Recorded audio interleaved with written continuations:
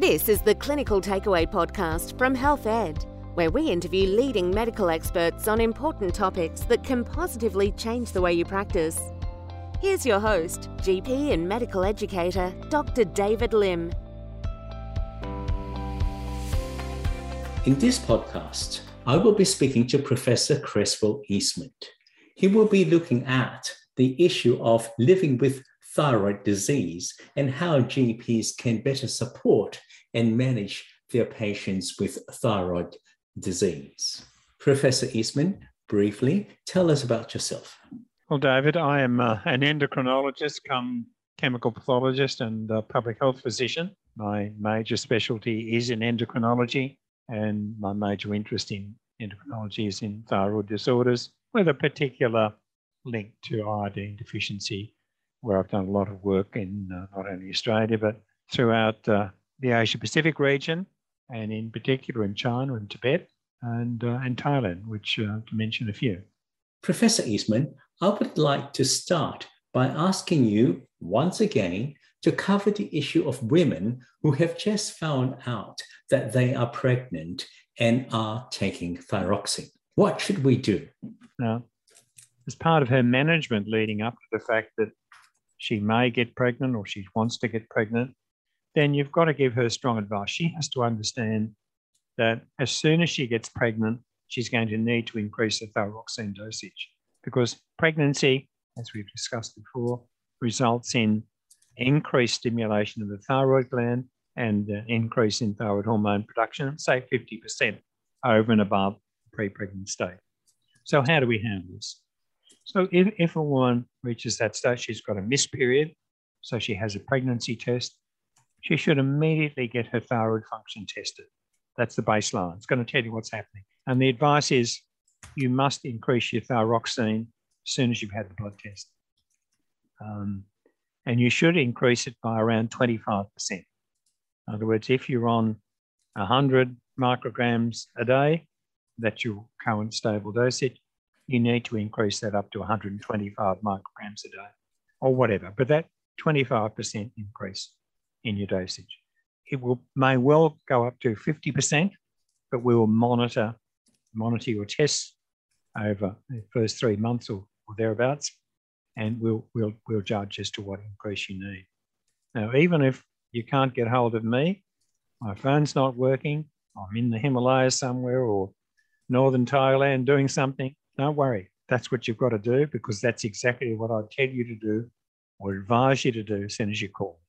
So I think these women have got to be empowered to do that, or the GP has also got to understand that. So part of any reports you get, that should probably be in those reports. That's the way to manage it. So again, I'm emphasising the need to ensure keeping thyroid function normal throughout pregnancy as best you can, using all the tools that we've got, because you don't get another go, and that fetus, that child, will forever appreciate the fact that you managed the mother correctly during pregnancy, and that child will then go on to have exercise its full intellectual potential. In your previous podcast, Professor Eastman, you covered a lot in regard to particular groups of patients, the elderly and women who are thinking of conceiving, and the pregnant woman. To begin with this podcast, I would like to bring up another group of patients who may well be living with thyroid disease, albeit subclinically, that we don't even think about. So I would like you to teach us about, or tell us about, iodine deficiency and thyroid disease in children. Okay, thank you, David. Well, iodine deficiency is worldwide the commonest cause of intellectual impairment, brain disorders, intellectual impairment. And that has affected hundreds of millions of people worldwide. And within our own region of the world, this has been a massive problem in China and Tibet and countries like Thailand, Laos, Cambodia, Vietnam, and so on. So it's been a massive, massive problem. In Australia, we were relatively free of this up until the Second World War. Then goiter, due to iodine deficiency, was relatively common along the Great Western, the dividing range from up in Queensland all the way down to Victoria and in Tasmania. And indeed in Tasmania up until around the 1950s, 50% of children there had goiters due to iodine deficiency. That all changed with the dairy industry using antibacterial agents called iodophores, iodine connected to an agent, a solubilizing agent, which was used for antibacterial, anti-sanitizing milk teats, the cans used in the in holding dairy milk, and even the tankers. So that iodine leaked out of the iodophores into the milk, and that ended up in all sorts of dairy products, from your daily drink of milk to yogurts and cakes, whatever that the dairy materials were used in. And that kept us relatively free of iodine deficiency until the dairy industry changed its practices in the 1990s. And our team at Westmead discovered that goiters in children were becoming very common, soft, small changes in thyroid glands in children. What actually happens with iodine deficiency is that those goiters increase in size with time, and they also start to develop nodules, so that by the time you're middle-aged and getting into older age, you have larger multinodular goiters, which will not resolve with medical therapy, and either they're left alone, you live with them, or alternatively, they cause obstruction or concern about cancer, problems with breathing or eating, and end up having to be surgically removed. Now, we were relatively free of this, as I said, because of the iodine in milk until the late 1990s, when our team at Westmead discovered that iodine deficiency had re-emerged in Australia. And that took a big effort to do a national study, to do a study throughout Australia of children, of being representative of all regions in Australia, and to show that the children were iodine deficient. But also what we discovered was that the thyroid glands were increasing in size. So we measured these thyroid glands not simply by palpation, by looking at them and palpating them. We did ultrasound measurements of volume in all these children and discovered that, lo and behold, Australia had returned to being a country defined by WHO criteria as being iodine deficient. And that's, rather than accepting universal salt iodization, which is the simple solution, the best we could do in negotiating with our health authorities was to obtain mandatory iodization of all salt going into baked products. So children are relatively protected now. We know the data from surveys around the countryside that our children are relatively well protected from iodine deficiency disorders. As I mentioned in our previous podcast, while that has fixed the problem in children and other adults, it hasn't fixed the problem in pregnant women who need extra iodine through pregnancy. So if you are confronted with someone with a goiter, then the likely causes are, on a worldwide basis, would be iodine deficiency. And the next commonest problem is autoimmune thyroid disease. Commonest manifestation is Hashimoto's disease, which is an infiltrative disorder with destruction of the thyroid gland due to immune cells infiltrating the thyroid, gradually destroying it. It may leave you with a goiter, may cause the gland to enlarge, but ultimately leading to hypothyroidism. The other end of the spectrum is the goiter that is caused by an overactive thyroid, and that is Graves' disease. That's far less common. So they're the major causes. So if you're confronted by a person, particularly a child, with a goiter, then iodine deficiency you've got to think about, but now it's less likely than what it was 15 or 20 years ago, and more likely that child has autoimmune thyroid disease. And you can find that by doing an ultrasound examination, which may tell you, looking at the size and the texture of the gland, and of course measuring their blood test thyroid autoantibodies, particularly thyroid peroxidase antibody, which is the more specific antibody. So that's the way you would approach that child in terms of making a diagnosis. If they have Hashimoto's disease, then With the passage of time, they're going to develop hypothyroidism at the rate of 1 to 2% per year. So it may not happen for 10 or 20 years or 30 years or whatever, but it will happen. So once they have that, and you know that they have autoimmune disease, that patient must know that and be aware of that so that they can always tell the medical attendants into the future, look, I have this underlying problem. Is this the cause of my current symptoms? Now, I'm going to bring up a slightly difficult issue here, Chris. Say I have an adult patient with a goiter. We've investigated it. The surgeons have said, yeah, we'll probably just keep an eye on it, but we won't do much about it.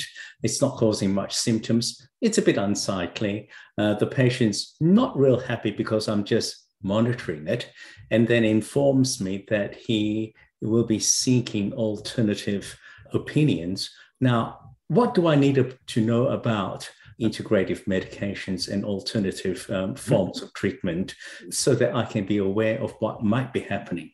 David, in a previous podcast, we talked about the medication for an underactive hypothyroidism.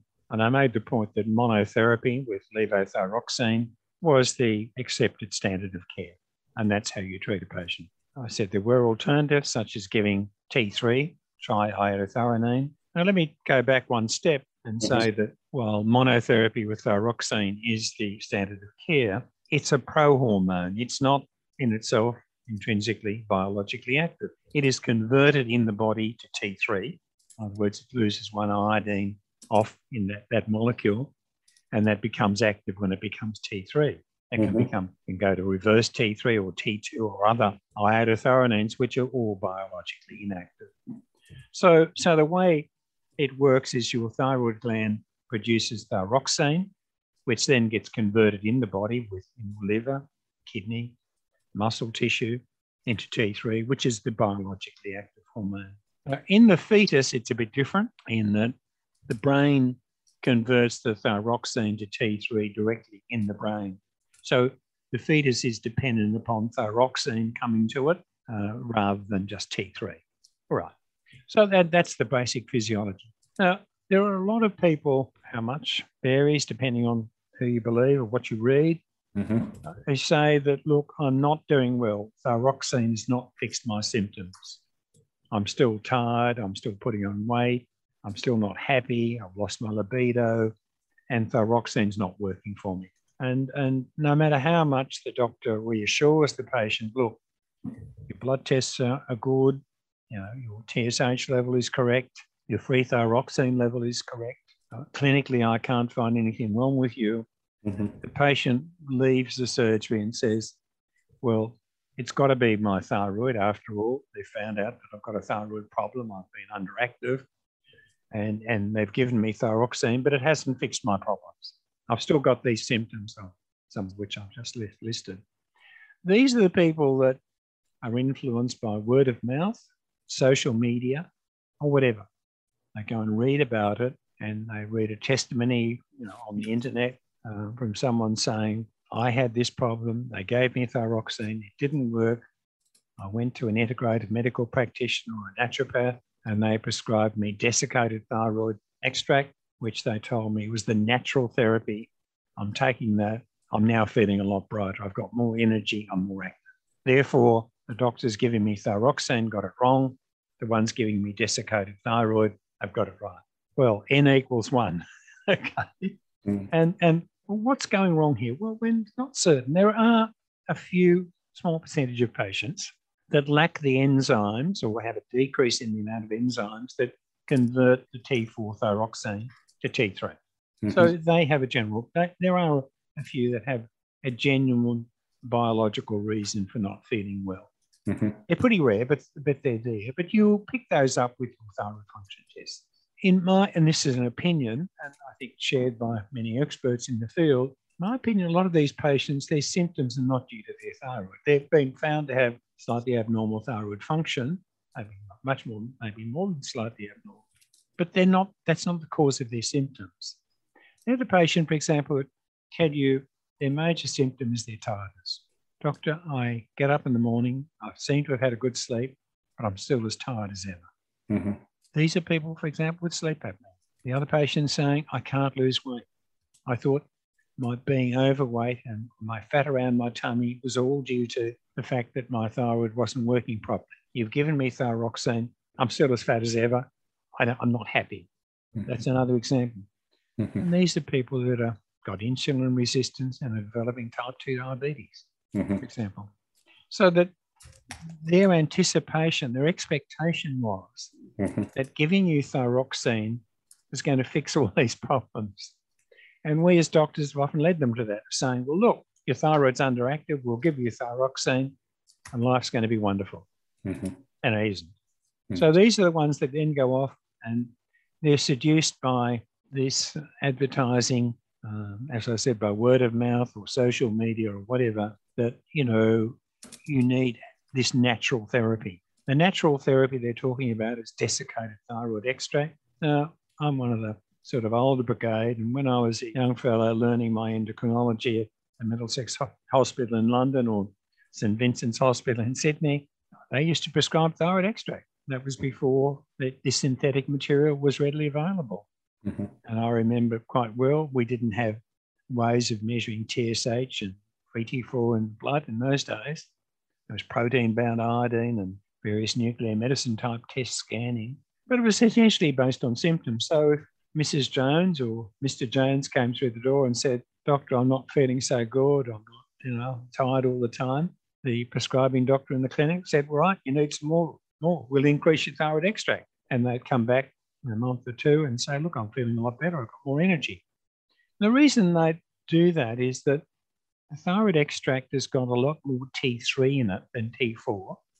It's got multiple other things in it as well because it's a crude, in my view, a very crude preparation. I mean, it's awful. It's coming from sheep or pigs. Mm-hmm. But you're getting more T3 than you need. And T3 is therefore you're being overtreated. You're getting a stimulant.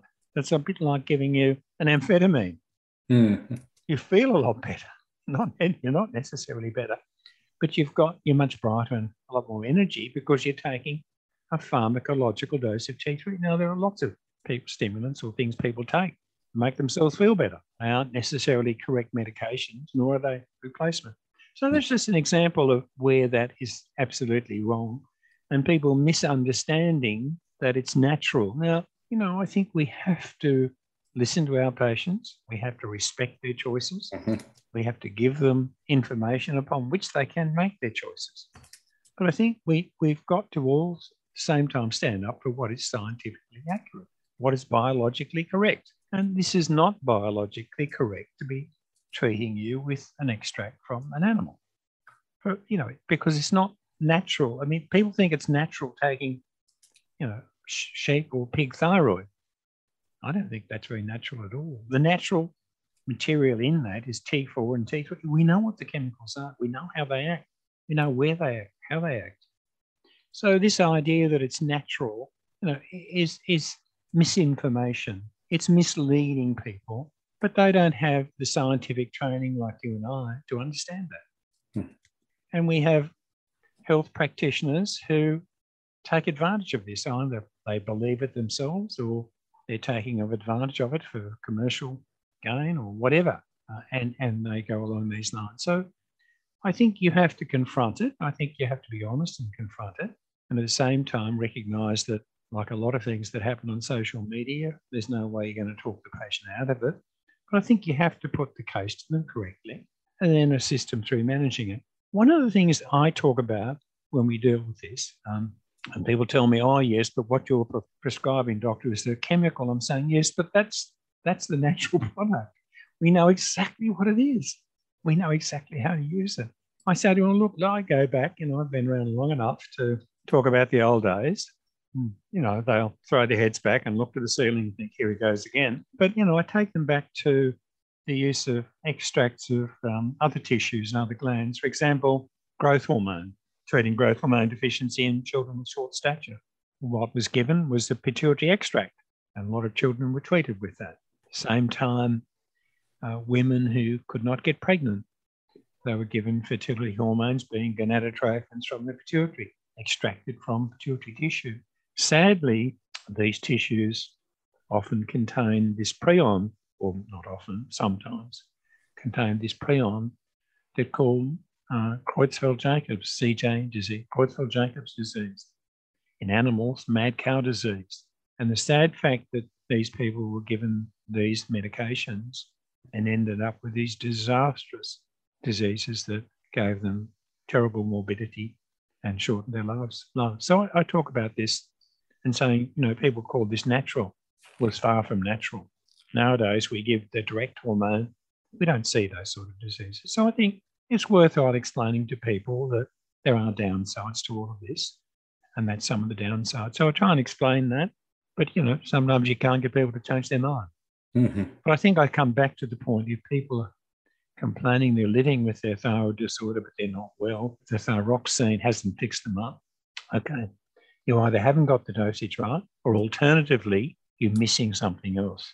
And the two commonest things you're missing, in my experience, for what it's worth, is that you're missing sleep apnea and you're missing insulin resistance, early development of prediabetes, type 2 diabetes.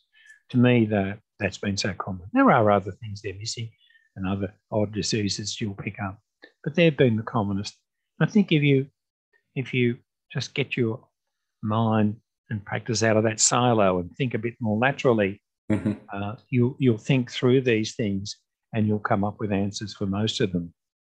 I think, you've got to be careful not to dismiss the patient and says, all right, well, my integrative medical practitioner or my naturopath, whatever, prescribed me this extract, desiccated extract, went to the compounding chemist and got it, and I'm much brighter and happier. Therefore, you got it wrong, doctor. I think you've got to say, okay, I appreciate what you're saying, but let's talk it through and work it through. Thank you for giving us a way forward with that, Chris. But I do think that sometimes maybe we do initiate thyroxine without giving and having a discussion with the patients to set the expectations right in the first place. Bearing that in mind, what kind of discussions do you think a GP can have with a patient who is about to start thyroxine the very first time? Okay, well, given the situation of someone's grossly clinically hypothyroid, in other words, when you look at them, you can see the facial changes, their skin changes with carotenemia. They've got the puffiness around their eyes, their loss of hair, and their slow reflexes. I mean, they've got, clinical hypothyroidism. Most of these patients, if not all, if you treat them, they will feel wonderful and get be better within a couple of months, as we've talked before about giving them thyroxine. But they're not most of the patients that you see. Most of the patients you see, they've come along complaining of symptoms, whether it be weight gain, hair loss, libido loss, tiredness, lack of energy, whatever. And you've looked at everything and you've thought about things like, is this iron deficiency? Is it anemia? Is it renal disease? Is it thyroid disease? And you've done a whole lot of screening tests. And back comes everything looking fairly normal, except the TSH is mildly elevated. Maybe the upper range of 4.5, say, in your laboratory. It's come back at 5, 6, 7, 8, 9, maybe up to 10. Then you've said, look, okay, I've got an answer. But I think the most important thing should be to say to the patient, we may have an answer, not that we have an answer, we may have an answer. We have evidence that you mildly borderline hypothyroid. We're going to treat you because you've got symptoms. On top of that, you've got objective evidence, cholesterol's high or whatever. So we will treat you, but we're going to do a 6-month trial. What we're going to do is see if giving you this replacement therapy fixes these problems, the ones that we can measure and see, and I'll do the blood tests on you and the clinical examination on you, and you'll report back to me and tell me how you're feeling, and then we'll reassess from there. In other words, we're not quite certain because unless you have grossly obvious hypothyroidism, we're not certain your symptoms are all coming from this disturbance. You've got it, we should treat it, but we need to treat it on the basis of we will treat you this way, this is the way we'll manage your medication, and we'll monitor it, and we'll make a decision, we'll agree to make a decision 6 months down the track. Now that decision is, yes, we're doing well, so we'll keep on going, and we'll rethink this again. We'll have a repeat consultation where we'll think about repeat, and we'll rethink this in 6 months' time. Or alternatively, look, we've made no difference to you whatsoever. Clearly, we're missing the point. There's something else wrong with you. We need to relook, or I need to get somebody else to have a look at you. But rather than say, well, let's change you over to another form of therapy, let's give you an extra dose and over-treat you or whatever, in desperation, I think honesty is the best policy. Good medicine says we haven't got it right. We've treated the numbers, but the numbers haven't made any difference to you. Therefore, let's look at this again, a complete rethink, or I'll get somebody else that have a rethink that may be able to advise me on the matter. I think that stops you getting into trouble. That stops the patient going down these blind alleys or going off to integrative practitioners. I'm not absolutely against integrative practitioners, but I don't see the point of sending them off to that sort of practice of alternative medicine. And I can see how these sorts of discussion really sets it up for all sorts of possibilities in the future, and really is a source of, if you like, a great trust and a good communications with our patients. Well, it is. It's being honest, isn't it? And you've developed that trust between you and the patient, and that's the way I think we should be practicing medicine. I mean, that's my view. That's what I teach my students. How about the very difficult issue of patients who don't really adhere or with their medications? Any tips there? Yeah, I mean, I used to say rather stupidly, look, I've never seen a patient that I couldn't treat with thyroxine that, we didn't get right. And people would say, oh, yes. And of course, that was a problem of youth. There are patients that no matter what you do, their thyroid function tests remain abnormal. Now, what I've learned, it comes back to being one of two things. One, they aren't taking their medication or they're forgetting to take their medication. And that, in my view, personal view, is a human thing. If you have ever been on medication, I have, then occasionally I forget. Or I try and remember, did I take it this morning or was it yesterday? But because you do, it's like the diabetic on taking insulin, unless they can see the syringe there, because it's been something they've been doing day in and day out, that, your memory reconstructs you in the bathroom having your injection or taking your tablets or whatever. So you reconstruct. So, we do forget. So if that's the case, then I think we have to set up ways that with the pharmacist to ensure that they do take their medication, or if they haven't, then it will become obvious they haven't. So if they're honest, it's easy. If they're cheating, it's not easy. You can't change that. That's one side of it. The other side is the person who's taking their medication, but it's not being absorbed properly. Now, we say to our patients, you must take your medication on an empty stomach first thing in the morning and wait at least 30 minutes before you eat. Preferably a bit longer. If you can't do that, then last thing at night, at least 3 hours after you've had a meal, before you go to bed. That's the alternative. I've had patients then that we can't get them right, and they've come in and I've said to them, "You're taking it?" "Yes, look, I get up at 5 o'clock and I take my medication. I go back to bed, or I do this or this, and I haven't missed a dose, etc." And I'll say to them, "You were fasting?" "Yes, I was fasting." "And you've taken it with water?" "Oh no, I take it with a coffee. I have a coffee in the morning and I take it then."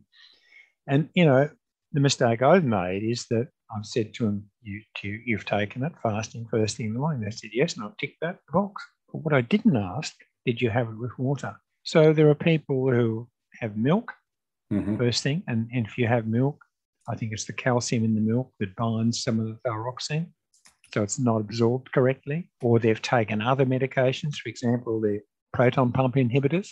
They've taken that at the same time, and that can have a significant effect on absorption. There are a whole host of medication, iron tablets. So the other thing is, well, sure, you've taken it first thing in the morning on an empty stomach with water and no other medications, and you haven't eaten for 30 minutes. Now, the vast majority of patients, when you've addressed those two issues of forgetfulness, or, some people are dishonest, unfortunately, but if you've addressed that issue, they are taking it but it's not being absorbed properly.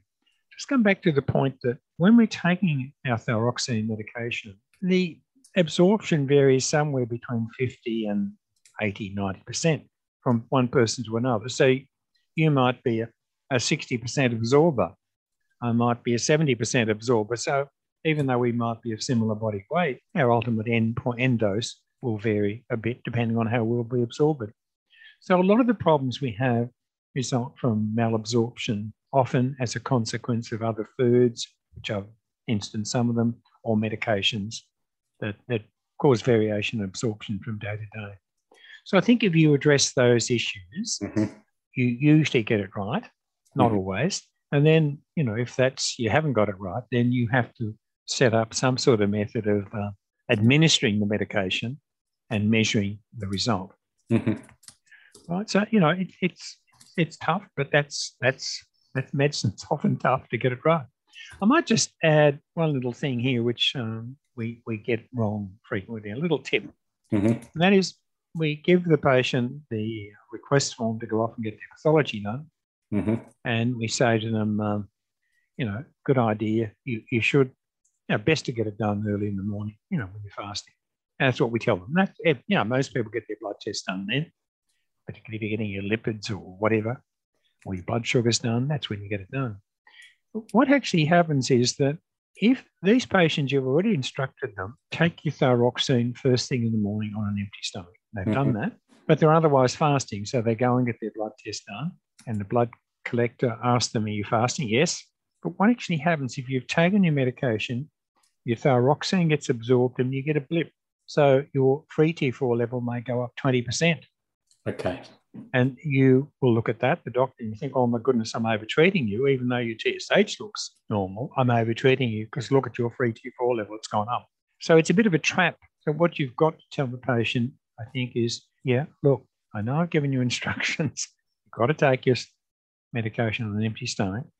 Please don't take it the morning you have your blood test. Take it after you've had your blood test. Take it along with you after some water, and you have it immediately after you've had your blood test. But don't take it before. It's a trap for young players. So that's the other thing that confounds the results and creates what sometimes seem to be problems that are difficult to resolve. I'll just add one more, because I have to be honest, I have seen patients coming back or patients being given complex dosage regime, take it on 3 days a week, or take 50 micrograms on Monday, Tuesday, Friday, and 100 on Tuesday. So not only do they have to remember it, the dosages and the number of days are even more confusing and adds to the confusion. David, I couldn't agree more with you. I think, I don't have to take thyroxine, but if someone had me taking different doses on 3, 5, whatever days of the week, look, after a couple of weeks, I'd be so confused I wouldn't know what I was doing and I'd get it wrong. And, maybe my mother didn't have enough iodine when she had me. I'm not smart enough, but I'll be getting it wrong. Okay. Yep. Now, one of the ways around this is to advocate for smaller dosage tablets. And we now at least have 75 tablets and I think 125 microgram tablets. L-troxin and Lavoxine have got a wider dosage schedule. Okay. I have been arguing with the company, not arguing, advocating to them, I guess is a better word. They're a company that makes Eutroxic and Oroxine and L-troxin to provide 25 microgram tablets. Because if you're going to make a small change, then I think you've got to be taking the same dosage of tablets every day. One alternative that does work is if you're going to admit it, you're going to make a small change. And given the half-life of thyroxine is about 5 days, you can omit tablets 1 day a week. So if in manipulating the dosage you need to omit it 1 day a week, I always try to ensure that there's 1 day that you don't take it. And that's the sort of never on Sunday. Sunday's your day off. People remember that. But other than that, we really need to have smaller dosage tablets, and I think even down to 12.5 micrograms. So I think we've got to keep on advocating for the 25s and 12.5s so that you can prescribe those dosages. The patients don't have to look at their calendar and say, what day of the week is it? Do I take 3 tablets today, or do we take 2 tablets today, or whatever? They don't have to do that. Yeah. I couldn't agree more. I think it's a real problem. Could you once again tell us which are the formulations with the wider dosages that we can prescribe? Lavoxine, one of the new ones that's come on the market, it's got wider dosages. They can be prescribed. L-troxin, which is the one that's not bioequivalent to the others, and also got wider dosages. Okay. And I think we've got to keep on advocating for 25. We haven't got 25s and 12.5s. We need to be advocating for those. I'll keep advocating for that. Well, thank you for doing that for us. Well, it's difficult. I mean, if I were the patient, I can tell you, I'd be giving my doctor a bad time. I'd be going in and saying, I've got it wrong again. I can't remember what to do, or how can I do it? What do I do to get my tablets right? So you need, with a pharmacist, to set up some sort of system that the patient can get it right, rather than saying, you open the bottle in the morning and saying, what do I take, 2 of them today or 3 of them? Or how many do I take today? What day of the week? Maybe obsessive compulsive people can do that, but most of us, struggle. Yep, I'll put my hand up there as well. Yeah, well, so Chris, I'm just wondering whether or not there are important issues about living with thyroid disease and taking thyroid tablets that I have not covered with you yet. Well, we haven't talked about treatment of hyperthyroidism, which is a less common disorder. And again, nothing much has changed with this. In literally in a lifetime, we have 3 forms of treatment. One being antithyroid drug therapy, the second one being surgery, total thyroidectomy, and the third one being radioactive iodine therapy. The drugs that we've got haven't changed at all in literally in a lifetime. Our general approach is to, and I always teach that each of these treatments is satisfactory, but none is ideal. So again, working with the patient when you start, I think early on you've got to make the point that each of these treatments is satisfactory. We'll discuss each one of them to see which is appropriate for you and what your choice is. So, and I say to patients, what the end result is, it's patient choice, but that will be influenced by the physician bias. In other words, if I'm a person that likes the idea of surgery or long-term medication or radioactive iodine, then of course I'll give you that bias. So I think it's important that we talk to them about, patient choice and physician bias, and then we talk them through. So we'll start you. You've got an overactive thyroid. We're going to start you on antithyroid drug medication. But I don't want to treat you forever with this, because who knows how long you're going to have to stay on it. You might go into remission, you might not, or you go into remission and you'll have a relapse and start again. So, you may want to say, well, look, I'll try that and see what happens to me, but that's pretty unsatisfactory. The next alternative is to say, well, look, we're going to prescribe definitive therapy by way of a total thyroidectomy. There's no point doing a subtotal, because if you have an overactive thyroid and Graves' disease, autoimmune thyroid disease, it'll come back again.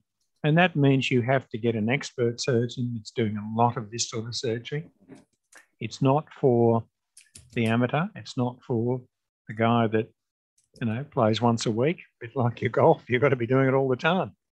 So you've got to make certain they get an expert surgeon to minimise complications, but also telling the patient they're trading off taking their antithyroid medication, or they're trading it all off for the fact they're going to have to take thyroxine replacement for the rest of their lives, which is not a great trade-off, is it? It's not as though, I'm going to take your appendix out and you're going to be fine, all finished, done.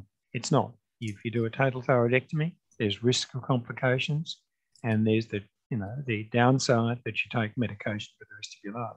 The third thing is giving radioactive iodine, which is simpler, cheaper, easier, less painful. All seems so simple. But again, the trade-off is that you're going to have to take thyroxine for the rest of your life. The third issue, the other issue with that is that increasing worry that in the longer term, we're now seeing that there is increasing risk of developing a solid type cancer in in other organs. Small risk, but it is there. You might say, well, I'm not going to worry about what's going to happen to me in 50 years' time or 40, 50 years' time. I've got enough other things to worry about. So they're the issues, because you come back to the premise I'll put to you, that each of these are satisfactory and they can fix the disorder, but in each of them there is a trade-off, and there are complications or outcomes that are not entirely perfect. Mm-hmm. So you have to take them into the management, knowing this, and so that they have time to make the appropriate choice with you, the physician, and you'll support them through it. Mm-hmm. In other words, I'll not just treat you and then get rid of you, say goodbye, that's it. Mm-hmm. You've got to make certain that you set up appropriate long-term care for patients. So that is a challenge. It's a big challenge in itself. If you opted for anti-thyroid medications, how long would you keep them on before you think, I wonder if they've actually, if the disease has gone into remission? Yeah, good question, and something that's been extensively studied. The arbitrary figures, we give people a 12-month trial. Mm-hmm. Now, that's just an arbitrary figure to give you a ballpark figure. Now, it may well be that the patient goes into remission within a few months. Mm-hmm. These are usually people that don't have big goiters. They're quite small goiters, and they go into remission. You can stop the medication and take them off and say, look, our policy is wait and see. Mm-hmm. Alternatively, you give them for 12-month trial and they're still hyperthyroid in 12 months. You've got to make a decision. Okay. One of the important issues here in making the decision is, what is your thyroid receptor antibody level? This is the thyroid stimulator. This is the antibody that acts on the cell membrane of the thyroid tissue Mm-hmm. to activate the thyroid to produce more thyroid hormone. So it's acting like TSH. Mm-hmm. Now, if that level is above normal or high, then you know that patient is unlikely to go into remission. Okay. Now, you might say, well, look, why don't we extend it for another 6 months? But if you aren't in remission, or your thyroid antibody, that level is receptor antibody level is high, then we have to consider surgery or radioactive iodine. Mm-hmm. I think, again, you walk the patient through this as you go along, so they're comfortable with the decision-making process. They don't come in and get something which is a surprise to them, walk out and say to their relatives, I'm not certain what I'm doing, or he just told me I now need radioactive iodine. Mm-hmm. Last time I saw him or her, they said all I needed was tablets. So you really have to walk them through this. Again, it's, as I said, each is satisfactory, none ideal, and it's patient choice. So they've got to understand these choices and how you'll make a decision, knowing, and you tell them what your own bias is. In other words, if I have a young woman that's clearly not going into remission very quickly, and knowing that she wants to ultimately have a family, then I would want to do definitive therapy sooner rather than later, because the last thing you want is to her to be hyperthyroid during pregnancy. The second thing is, I don't want to give her radioactive iodine, because that may have a negative effect on her ovaries, and that's not a good idea. So, that's the sort of woman I would be leading towards a thyroidectomy. Equally, if it's a young child, and I've just seen one recently from Singapore, 14-year-old girl who'd had a reaction to anti-thyroid drug medication, and they wanted to keep giving it to her. I'll give her radioactive iodine, and the answer was that she needed surgery. That's the way to do it. So you have to prepare for this early on in the management. So you, the GP, I think, have to work with the endocrinologist or whoever's looking after the patient, giving specialist care, and you have to work with them and even question them and say, look, what are you thinking? What are you planning? What's going to be the next step? Not just, well, the report is thyroid function is now normal, we continue this dose or reduce it or whatever. It's got to be, well, what are we trying to do and how are we trying to get there? Okay. So it's got to be a joint management program, I think, with the GP, with the patient, with a clear understanding of how you're going to go about it, how you're going to make those decisions. Two small groups of patients, just to get your advice. These are patients who initially show they are hyperthyroid with Hashimoto's and also the viral thyroiditis. How do we manage them in the hyperthyroid state? Interesting, with COVID, there's been a lot of reports of COVID vaccination causing episodes of subacute thyroiditis and even causing or precipitating hyperthyroidism due to Graves' disease. Let's go back to the subacute thyroiditis. These are the viral ones, and these are self-limiting disorders in the main, self-limiting. Some aren't, but the vast majority are. They initially present with a hyperthyroid phase, and their thyroid hormone they're releasing into the circulation comes from partly a destruction of the thyroid gland due to the viral infection. So that's just a release of a whole lot of thyroid hormone. That goes away, that gets better. As the viral infection settles down, that gets better. But the gland has been damaged, so you become hypothyroid. Again, understanding this is to manage it without jumping in and over-treating. So during the hyperthyroid phase, if you have made a diagnosis of subacute thyroiditis, you only ever use symptomatic treatment, such as a beta blocker, if there's a problem with tachycardia or other symptoms due to a hyperdynamic state. You don't give them antithyroid medication. It's not going to work anyhow. The next phase is when they become hypothyroid, is not to jump in and immediately give them thyroxine replacement. It's to monitor, hold the patient's hand, monitor it very closely as they come back to normal. If they come back, and when they come back to normal, all is well. And that's what happens to the vast majority. Some don't. Some, their glands are so damaged that they don't come back to normal. They stay hypothyroid. In that case, then you introduce thyroxine replacement therapy. So that's sometimes difficult, but you've got a clear plan of what you do. So if it's Hashimoto's, then I think, and you've got strongly positive, you've got positive thyroid peroxidase antibodies, as we talked about before, and you do an ultrasound and you can see the damage to the thyroid gland, well, they're the ones you're going to start on thyroxine. And our plan, as we said early on, was to work out if they've got symptoms or not, and whether treatment addresses those symptoms. And if that doesn't address those symptoms, then we look for other underlying problems with the patient. I think that has answered a lot of my questions, Chris. It's really, really helpful. What are your final messages to our listeners?